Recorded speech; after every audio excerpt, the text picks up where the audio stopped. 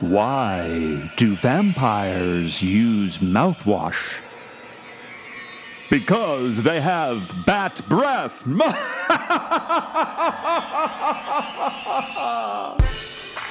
Okay, yes, I know that was bad, but it was fun.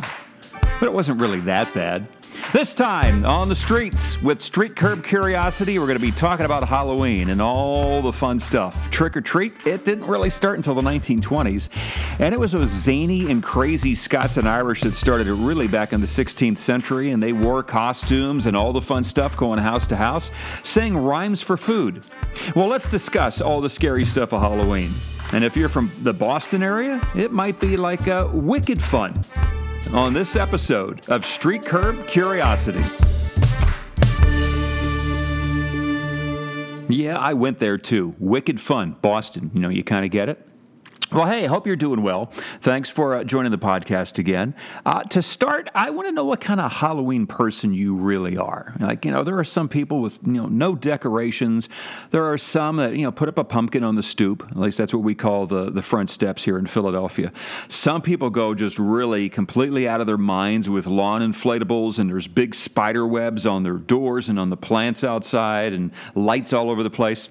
Well, some trivia for you, and these numbers kind of surprise me. Last year, 2019, in the United States, 46% of people decorated outside their house for Halloween. 43% decorated inside their house for Halloween.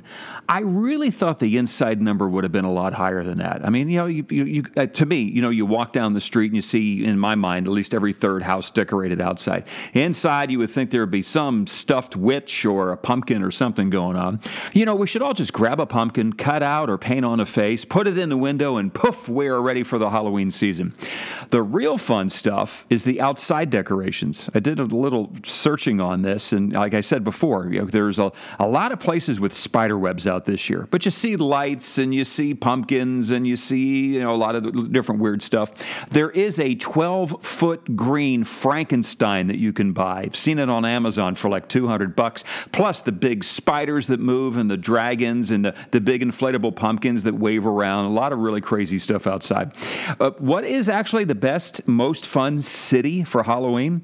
Well, I did a little research there, and per the New York Post, this actually kind of surprised me. San Francisco is the top slot for treats for Halloween. And that was as of just like 2 years ago. The least safe city for Halloween? Park City, Utah.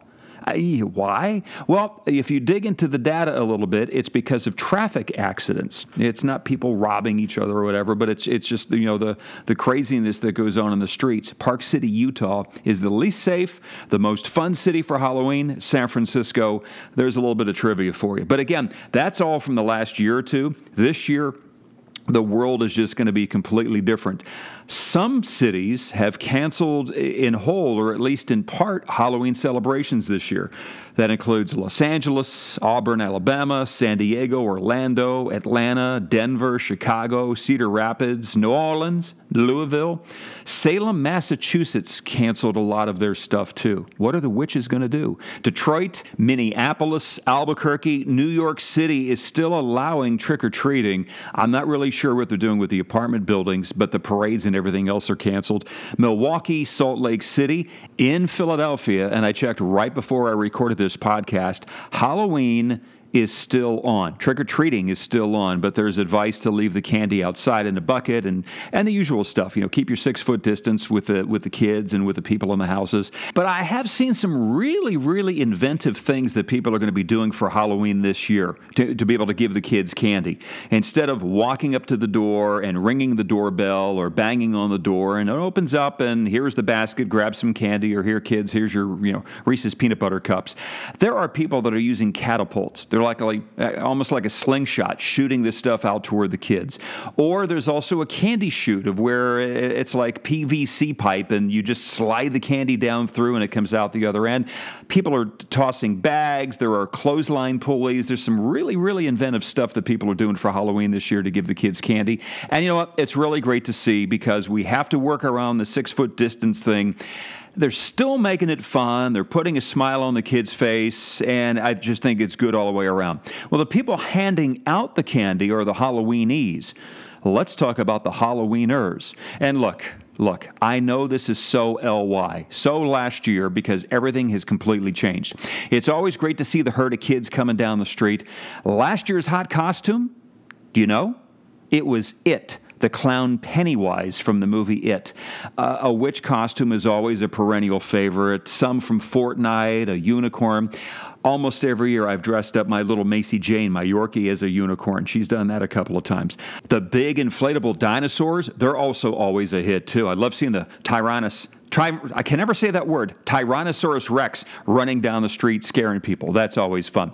A couple of good costumes this year, well, they're probably going to involve a mask. And if you really want to go, let's say, low tech, really not a lot of effort, well, then you could always dress up as a doctor or a nurse, put your mask on, and your Halloween problems are solved. Like I said, we were talking about the Halloweenies. We're going to continue to talk about the Halloweeners. It might be different this year, but the Halloweeners that we see every year that kind of sort of make you go, Well, there's always the old kid or kids. You know, the two or three that think they're really cool, and they kind of, walk up to the door and bang on the door and go, trick or treat. Can I have a Zagnut? These kids, and they're always older, like late teens, hell, maybe even early 20s. They're always out every year doing the same thing. No real costume, eye mask cut out, or maybe a sheet over their heads with the eyes cut out. Then there's the terrified kids. You see it. Parents drag them around, push them up to the front door. The kid is screaming blue murder because they're terrified. They're afraid of people. They're afraid of the costumes. They're afraid at night. But the parents are just dragging them around and going, trick or treat.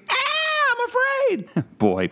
Then there's the kid that always digs through the candy jar. He's looking for, hey, mister, do you have any Almond Joys in there? It's always the kid looking for the one kind of certain candy bar, and takes like 15 minutes to finally have the realization that what she's looking for isn't there. They complain a little bit, and, but what are they going to do? And so they take that piece of candy and they kind of move on. One thought that really popped in my head over all of this, and there has been some medical discussion and even suggestions that you really do need to wear a mask if you're out Halloweening. So my question that pops in my mind is, are people going to wear their COVID mask over their Halloween mask? Or are people going to wear it under the Halloween mask? Now, the drama with that is if you're going out dressed as the Mummy, which is not a bad costume at all, or a witch, which is one of the popular ones, or a unicorn, you pick which one you want, okay? Are you going to wear the mask under, because then it kind of doesn't screw with your costume, but then are you going to be freaking people out like, oh my God, he doesn't have a mask on. I can't give him candy. What are we going to do? That, my friends, I believe is going to be the biggest drama of Halloween this year. You're going to be seeing the stories of, there was a herd of kids out, nobody had a mask on, and it's a crisis, or there were people that were frightened and they took off their costumes to show they had a mask on. I think we're going to see a lot of that noise and a lot of that drama. Speaking of drama, you may have noticed these stories beginning to surface this week. Not as much this year as in previous years, but every year the stories come out about there were a bunch of kids who got apples that had razor blades in them, or there was poisoned candy, or there were candy bars that had needles put inside of them. Or the really hot topic from the last couple of years has been that there was candy that had pot in it. And you never really know if these stories are true or not. Well, I am glad you're here, and I'm glad I'm going to be able to help you, because I did a little bit of research on this for us. And I don't know that I have any definitive answers, but let me tell you what I found. Per Wikipedia, most cases over the years were really false cases. Many times it was the kids actually lying to get attention, or sometimes it was parents trying to get a legal payday. So a lot of BS going on. Per the University of Delaware, there have been about 200 reported cases since 1958, and most of them turned out to be false. There were a couple of real ones, though, and there were a couple of real doozies. Yeah, for example, there was one case back in 1964 in rural New York. Some lady handed out candy laced with arsenic. She was caught, she was convicted, and then she was committed to a mental institution. Then there's the case of Robert O'Brien from Texas. I don't know where in Texas, but some small town, I believe, in Texas. 1974. His 8-year-old son did suddenly die after eating Pixie Sticks. Do you remember Pixie Sticks? the colored sugar in the little tube. God, I loved Pixie Sticks. But anyway, we digress. Turns out that Ronald actually gave his son Pixie Sticks that were laced with cyanide. And Ronald then was convicted and put in jail and then actually executed for killing his son back in 1984. But that's enough of the scary stuff. Look, there were two really good stories right there for you. But just know if you're going out with your own kids or friends and family and going out and having some fun this Halloween, know for the most part that those stories are really just the news media trying to scare the hell out of you. But check your candy, check whatever you're going to get. And you should probably be okay, but know that a lot of it is just a Halloween scary story. Which leads us to one more scary thing. How about another Halloween joke? I think we'll turn the reverb on for this scary joke. You ready? Why didn't the skeleton like Halloween candy? Oh, come on. This one is easy. Yeah, he just didn't have the stomach for it. Look, this year has been scary enough. You need a smile on your face. Put a smile on your family's face, friend's face. Get out there, do some fun, safe trick-or-treating. Get out to a restaurant or bar and have yourself a drink, which actually leads me to one more joke. Okay, reverb back on. Why did the ghost go to the bar? So he could get some booze. What? You want one more? Okay, this is actually my favorite. What is the one word that everybody can say just like Boris Karloff? Antipasto. Yeah, you may need a good stiff drink or maybe a good Italian dinner after those two Halloween jokes. I myself am probably going to enjoy a fine bourbon this weekend. And whatever you're doing, I hope you have a great weekend. Make it a scary good time. Get the candy bar that you're really looking for. And thank you for joining this seance of Street Curb Curiosity.